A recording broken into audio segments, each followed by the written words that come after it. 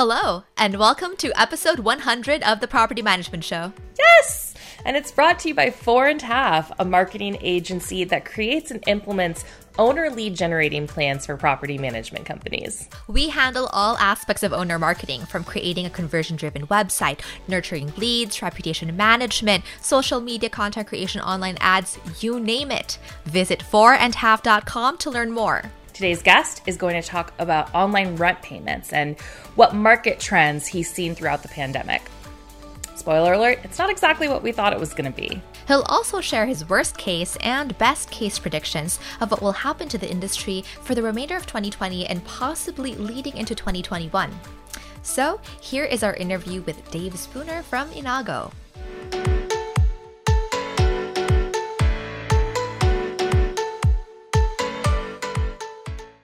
So Dave, thank you so much for making time to be a guest on our podcast today. To start things off, in an earlier conversation we had with you, you mentioned that surprisingly, despite what everyone kind of predicted, the number of rent payments that are delinquent hasn't been as bad, but you would have more visibility since you work with a lot more landlords across the nation. What would you say about that, and kind of any insights as to why is it kind of insulated from all the crazy stuff happening? Right. Yeah. And first of all, thanks so much for having me, guys. I'm really excited to be here.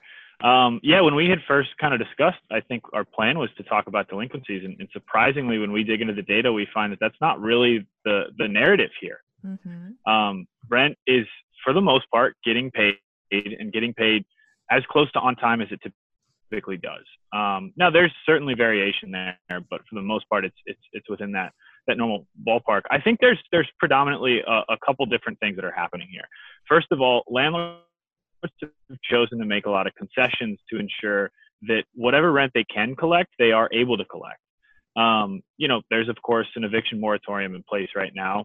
There was first the one laid out nationwide, and then there was the CDC one that followed up. Landlords know that they don't have a lot of recourse here. So they're just trying to collect what they can. And in doing so, I've seen a variety of different plans. We see landlords that are reducing the total rent that tenants are paying each month. We've seen landlords take a month of rent and spread it out over the course of the next 12 months, for example. We've seen people give direct credit to their tenants just to play ball a little bit and help them out and help them get what they can paid. Landlords are working alongside their tenants here. So the net rent being collected is certainly down. There's no doubt about it. But tenants being delinquent, the percentage of the whole is really not up in any meaningful way, which is encouraging in a way for the market that it's found a way to adapt pretty rapidly to a lot of adversity here with COVID. And that's so interesting. You mentioned a couple of things. So total net rent is lower, but in terms of no rent collected, it's not as bad as everyone thought. And so, in a sense of landlords are working more with their tenants to try to work something out just so some money is paid. Sure. What role does the property manager play in that space? Do you find that these efforts are initiated by the individual landlords, or are the property managers the ones approaching the landlords, for example, and coming up with kind of a way to make both parties happy? Right. Absolutely. And I often speak about property managers and landlords interchangeably, right? Because you've got some that operate in both spaces. I would say that from a property management standpoint, it's definitely being initiated by the property managers, right? It's not being initiated by the owners, the investor. Of course, owners want to be as hands-off as possible. They want to say, hey, get me my rent, have the check show up, and I'm all happy. But a proactive property manager should really be reaching out to those owners and kind of navigating them through uncharted waters here, and just explain to them, hey, here's our situation. Here's what we, are, to some degree, if we have a bad renter, our backs are against the wall. We can't kick them out of the space because they haven't paid rent. So let's find a way to move forward here where we can still get mortgages paid. We can still get whatever income we can in here. Although we might have to take a slight reduction. And hopefully the owners are not over leveraged, that they can handle a bit of a shock here. And hopefully the property managers can retain as much of that portfolio as possible. So you mentioned, reducing rent, payment plans, some types of credits. How much do you think that government aid has contributed to allowing people to pay rent and the delinquency numbers not falling off the charts? Yeah, that's a really good point. And I think that's the second narrative to draw from here as far as why payments are still coming in, right? It's because the programs put in place for the most part worked, right? I mean, people got a $1,200 stimulus. A lot of people that are paying rent, at least people that are above that income bracket, oftentimes aren't paying rent anymore. They're homeowners. So people paying rent got that $1,200 stimulus check, sometimes two to a household. They maybe got unemployment, got the unemployment bonus. Those programs really did seem to assist households in covering their rental costs. It's not really easy for us to say how much, right? Because we don't know a ton about their income situation. But my guess is it was a pretty big part of the story there. So that's definitely a big piece of it. And I think those landlords that took action to try to offset some of the challenges with collecting rent and also had a clientele that were receiving those checks are in really good shape because they probably didn't have to make quite the number of concessions that maybe other landlords did and other property managers did. That makes a lot of sense. Yeah. Yeah. And so I'm curious to know, right? So we're kind of talking in broad terms of like, in general, delinquency payments were not as bad as expected. Total rent collection was obviously down, but it's not kind of like the end of the world that everyone was expecting. Would you say there are specific geographical factors that affect that? Like, for example, if we average the whole US, this is the case, but are there pockets of the country that just have a completely different experience than others? Yeah, that's a great question. And the answer is big time. Which, I mean, that's how real estate is, right? Real estate is so localized. Each market is so unique. And you might find that your market is more impacted by COVID than others, or your market is more insulated against COVID than others. I think what we're seeing in broad strokes is that the large cities that have traditionally been employment magnets are the hardest hit. And it's not necessarily hit by delinquencies or even hit by rental concessions. The secondary thing to draw from this is occupancy is certainly down. It's down, it seems to be approximately 5%, which is significant. I mean, that's a big chunk.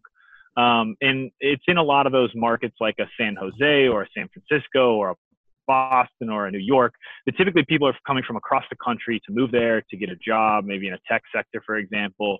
Well, now they can work from home. And a lot of people in, my generation, maybe they don't have kids yet, they're in their early 30s, late 20s. It's easy for them to move back in with mom and dad across the country for 6 months to 12 months. So they may choose to break that lease. They may not re-up for a new lease.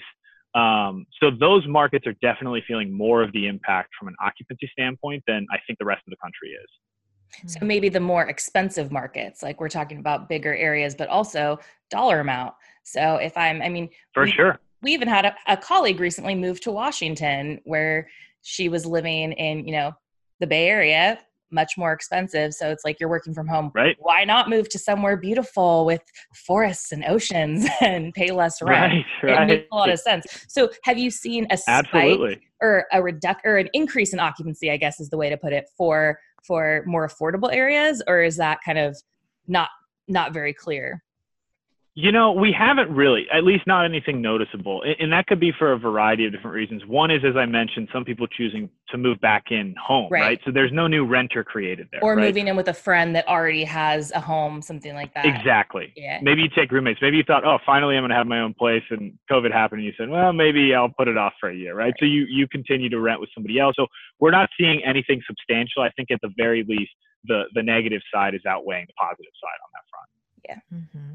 And speaking of vacancies, do you see landlords or property managers doing any kinds of concessions to retain their tenants? If vacancy is a big issue, right? It's like, are there kind of special deals going on just to protect that, or nothing bundles? Yeah. I think that those ongoing concessions are what landlords are trying to do.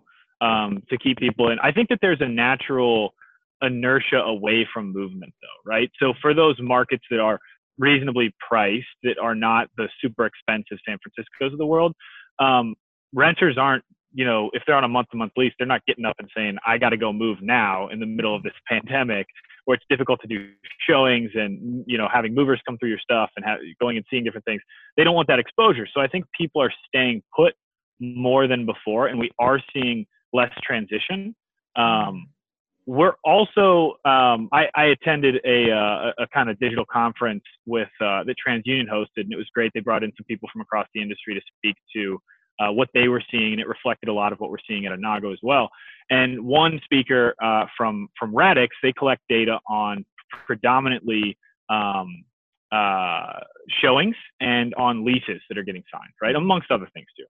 But what they're seeing, which is interesting, because we don't have the leasing piece of it, we don't have the showing piece of it. They're seeing a sharp reduction in showings, but a much higher percentage of signings after showing, right? So people are seeing less apartments, and they're signing from less showing. So people just want to see one or two. They see, oh, this is a one bed. It's big enough. It's in a nice enough area. I'm just going to sign it. I'm not going to shop around and see every different apartment out there. So I think that's one of the changes that we're seeing as well, that people are trying to reduce the amount of searching that they're doing for apartments when they do need to find a new one. It's interesting. So it seems like, renters are less shopping around as like, let's do every research we can without getting exposed, like maybe online. Right. And then we maybe just see the top two and then make a decision. Whereas before you can just go to any property that. Right. Why not? Right. Yeah. Right. Well, and sometimes you had to, because the market was so competitive, right? Like depending on the area, but if there are less people moving, there's more opportunity.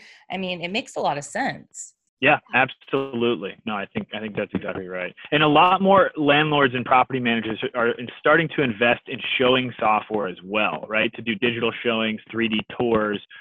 Maybe they do, a FaceTime or a Zoom with a bunch of people on it where they're showing around the apartment. So there is not as much physical interaction. So that's the other thing, is some of these showings maybe aren't getting identified as showings per se, because they're not traditional showings. Maybe they're occurring digitally before somebody does go in person. Mm-hmm. So it's really changing and shifting the landscape of how showings are occurring and how property managers and landlords are managing their listings in general. Yeah, and that makes sense too if they aren't if some people are counting the virtual showings as real showings, some people aren't. Right. But it also stands to reason that people might be, as Marie said a couple minutes ago, looking more online, but even those virtual tours save so much time. I mean, I remember I've been in the same apartment for almost 5 years, but I remember it was such a hassle trying to find a place to live, because you want that perfect spot.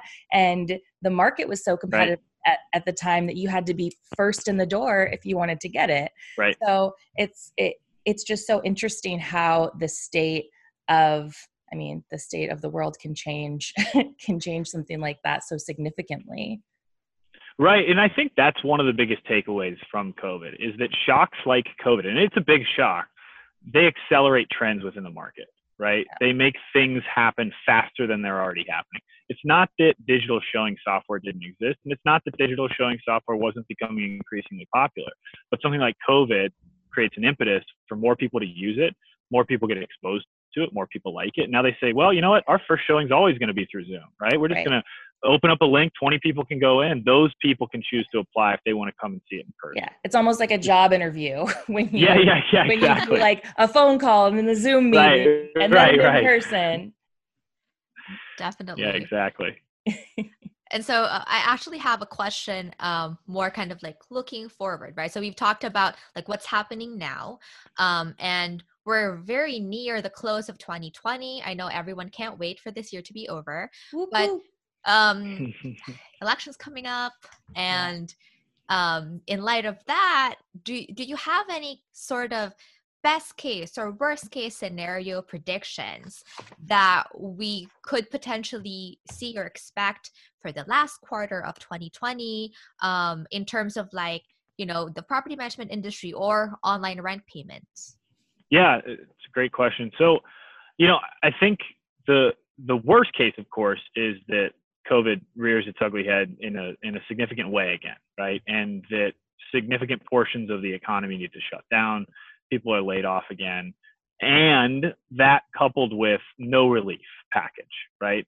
Because again, that happened in the first case. I mean, we had obviously record unemployment to a level we've never seen before because of COVID, and people were able to weather the storm because of the relief that was offered. So if those two things happen together, I do think we're ultimately going to see a problem with delinquencies, because I think that all the different things that we talked about here on the call, they helped mitigate that impact for the landlords. But if that doesn't come, then I think we are going to see a sharp increase in delinquencies and a sharp increase in evictions whenever that's possible again. So that would be a worst case scenario. Hopefully that doesn't happen.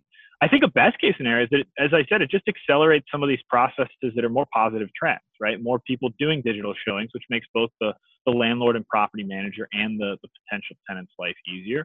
More people engaging in digital software for things like lease signing and online payments and tenant screening than were before. We're seeing an upward trend in that direction, which is great, which is exciting. Renters love that kind of thing. Landlords and property managers that have used it love that kind of thing. But this certainly could continue to accelerate that. So I would see that as the most positive. We get the market back to normal from a dollars and cents standpoint as quickly as possible, and we accelerate the kind of digital revolution that's occurring within the market. What about 2021? Do you think is your prediction kind of the same thing, or do you see something different happening next year? I mean, there are a whole bunch of balls in the air, so right. Who knows which way it could go? Exactly. That's the thing. Who knows which way? And I think it's going to depend in large part on the vaccine situation, how quickly that occurs. But I think that my answer pretty much holds true. If something, maybe we make it through the winter and it's not too bad, but then come spring of next year, COVID jumps up again, who knows? But if those things occur, that's where I see a challenge. If they don't occur, I do think that digitization trend is going to really continue. And if it does go, for the worst case scenario, what do you see as a solution for property managers and landlords to continue keeping that delinquency number down? Do you think it's more aggressive concessions? Is that kind of the only alternative?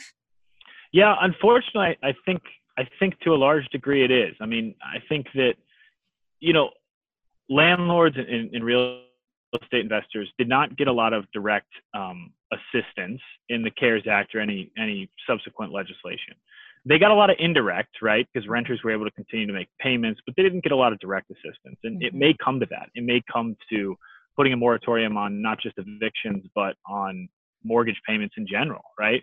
So lobbying in that direction, if necessary. And there's a lot of great groups that are pushing for that kind of thing.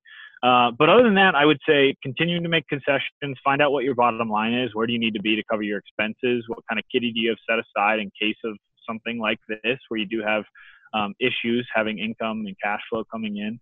Those would be big ones. But this is really more than anything a lesson for the future, similar to what we saw in 2008. Don't over leverage yourself, right? Make sure that the income that you're getting from your properties well exceeds the mark you need to be in. Make sure that you're investing smartly, that as a property manager, you're taking on smart clients, right? That you're taking on properties that you can rent effectively. Don't take on a property where the owner of it is demanding $1,500 when the market bears $1,200, right?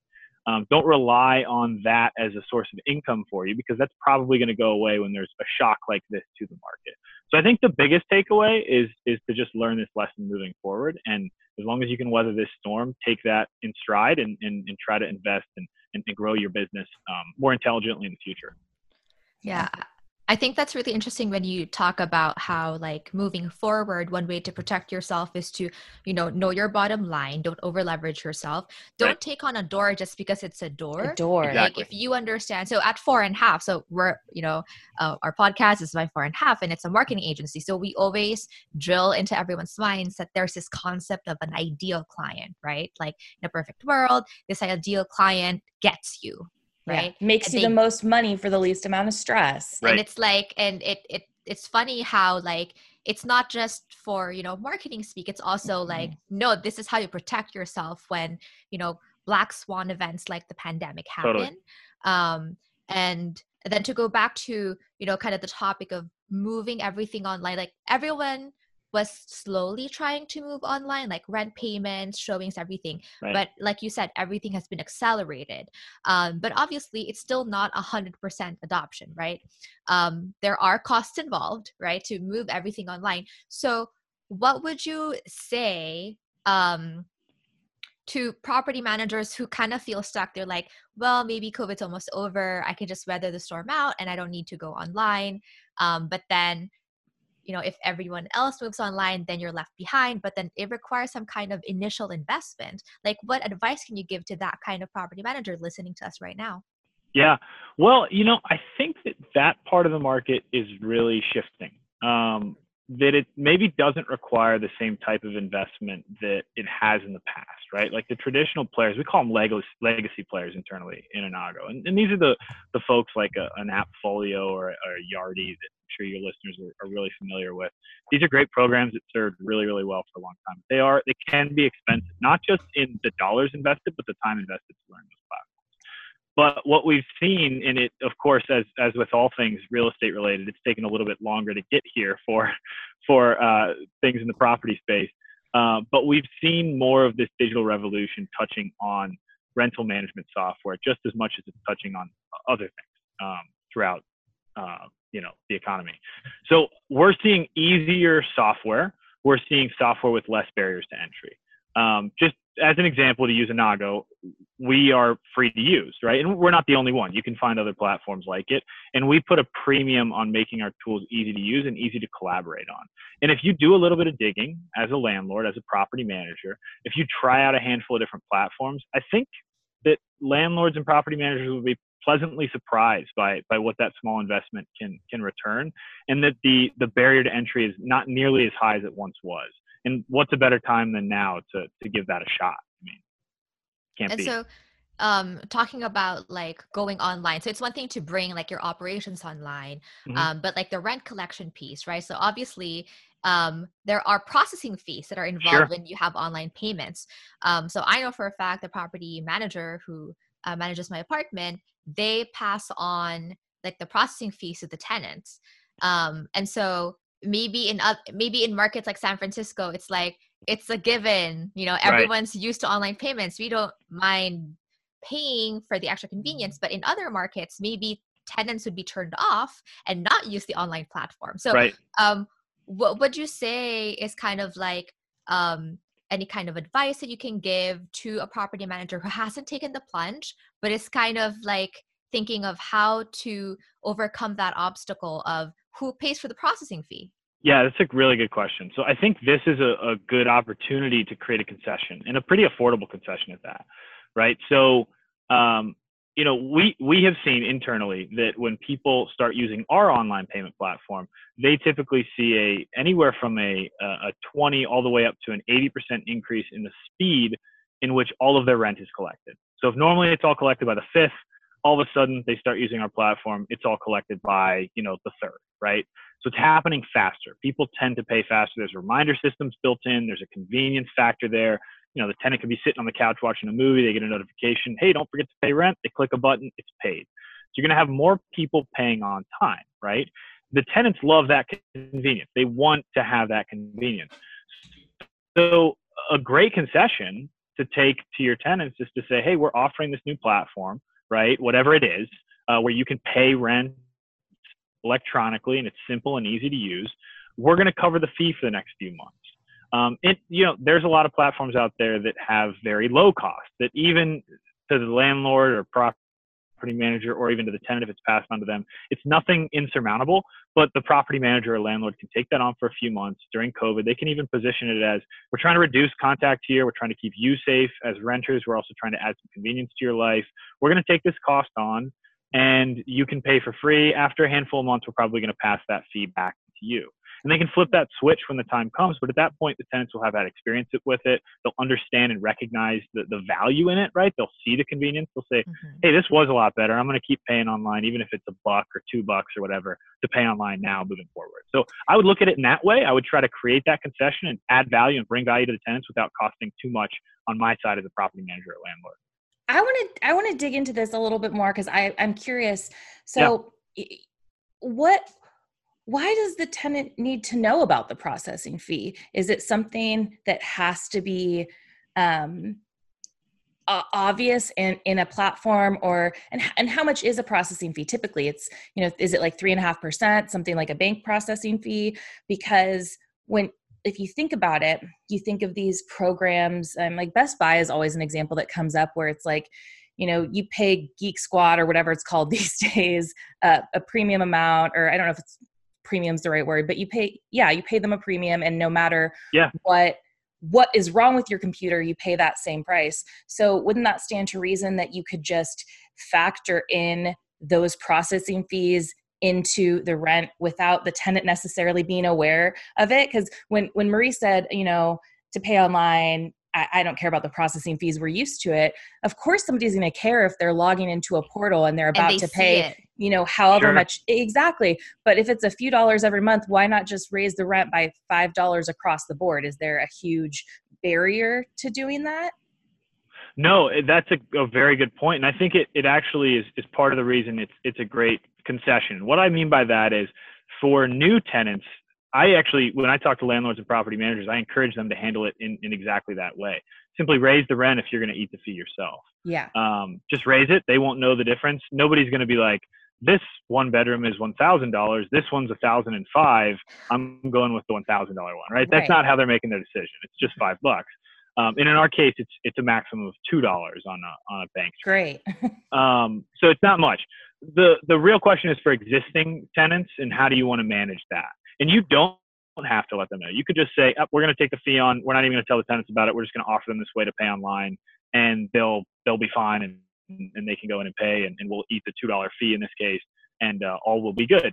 But if you did want to try to migrate over to having the tenants pay it in the future, that would be the point at which you'd say, like, hey, we're going to cover it for a few months, and then we'll pass it back on you. But you're totally right. You don't have to show any convenience rent all at once. Yeah, exactly. That makes you can't just all of a sudden be like, we signed a contract, but it's going to be another $5. That would be that would be an issue. Like, why am I signing a new agreement? What is this $5 for? That's when people ask questions. That makes a lot of sense. Sure.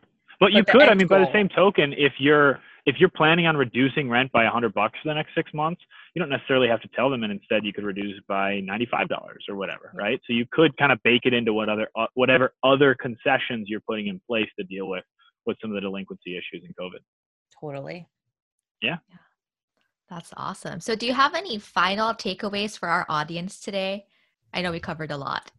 Yeah, we did cover a lot. I would just say, be diligent about your business as always. Be focused in your business. Try to be creative. There's people on the other side. Tenants also have a lot of stresses, right? Just as many as you have as a landlord. The reason that they may be having trouble paying rent, the reason that your occupancy might be down, is because other people have a lot of stresses in their life. And be empathetic to that. Understand that. Work with your tenants, and hopefully you've attracted good tenants through empathy in the past, and because of that, you'll be able to get through it together. But I do think it's going to require people to work together, especially if some of those more worst case scenario types of issues occur.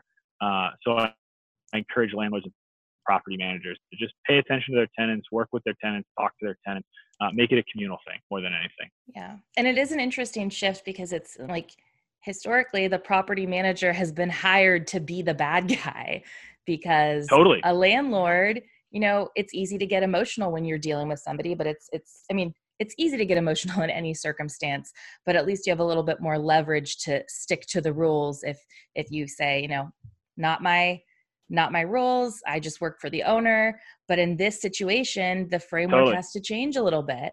And it's just an interesting change to the narrative that we're so used to hearing.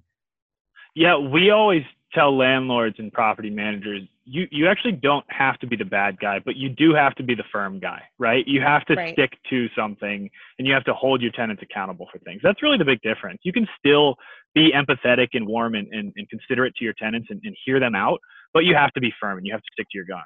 And whatever path you choose to take, you got to go take that path. Just make sure it's the right one and stick to it. That's excellent advice. I love that. So Dave, thank you so much for making time to be our guest today. It was a pleasure interviewing you. Thanks so much, guys. It was great talking to both of you. A lot of great questions. Hopefully it was helpful and insightful to your audience. Totally. Definitely will be. Thanks so much.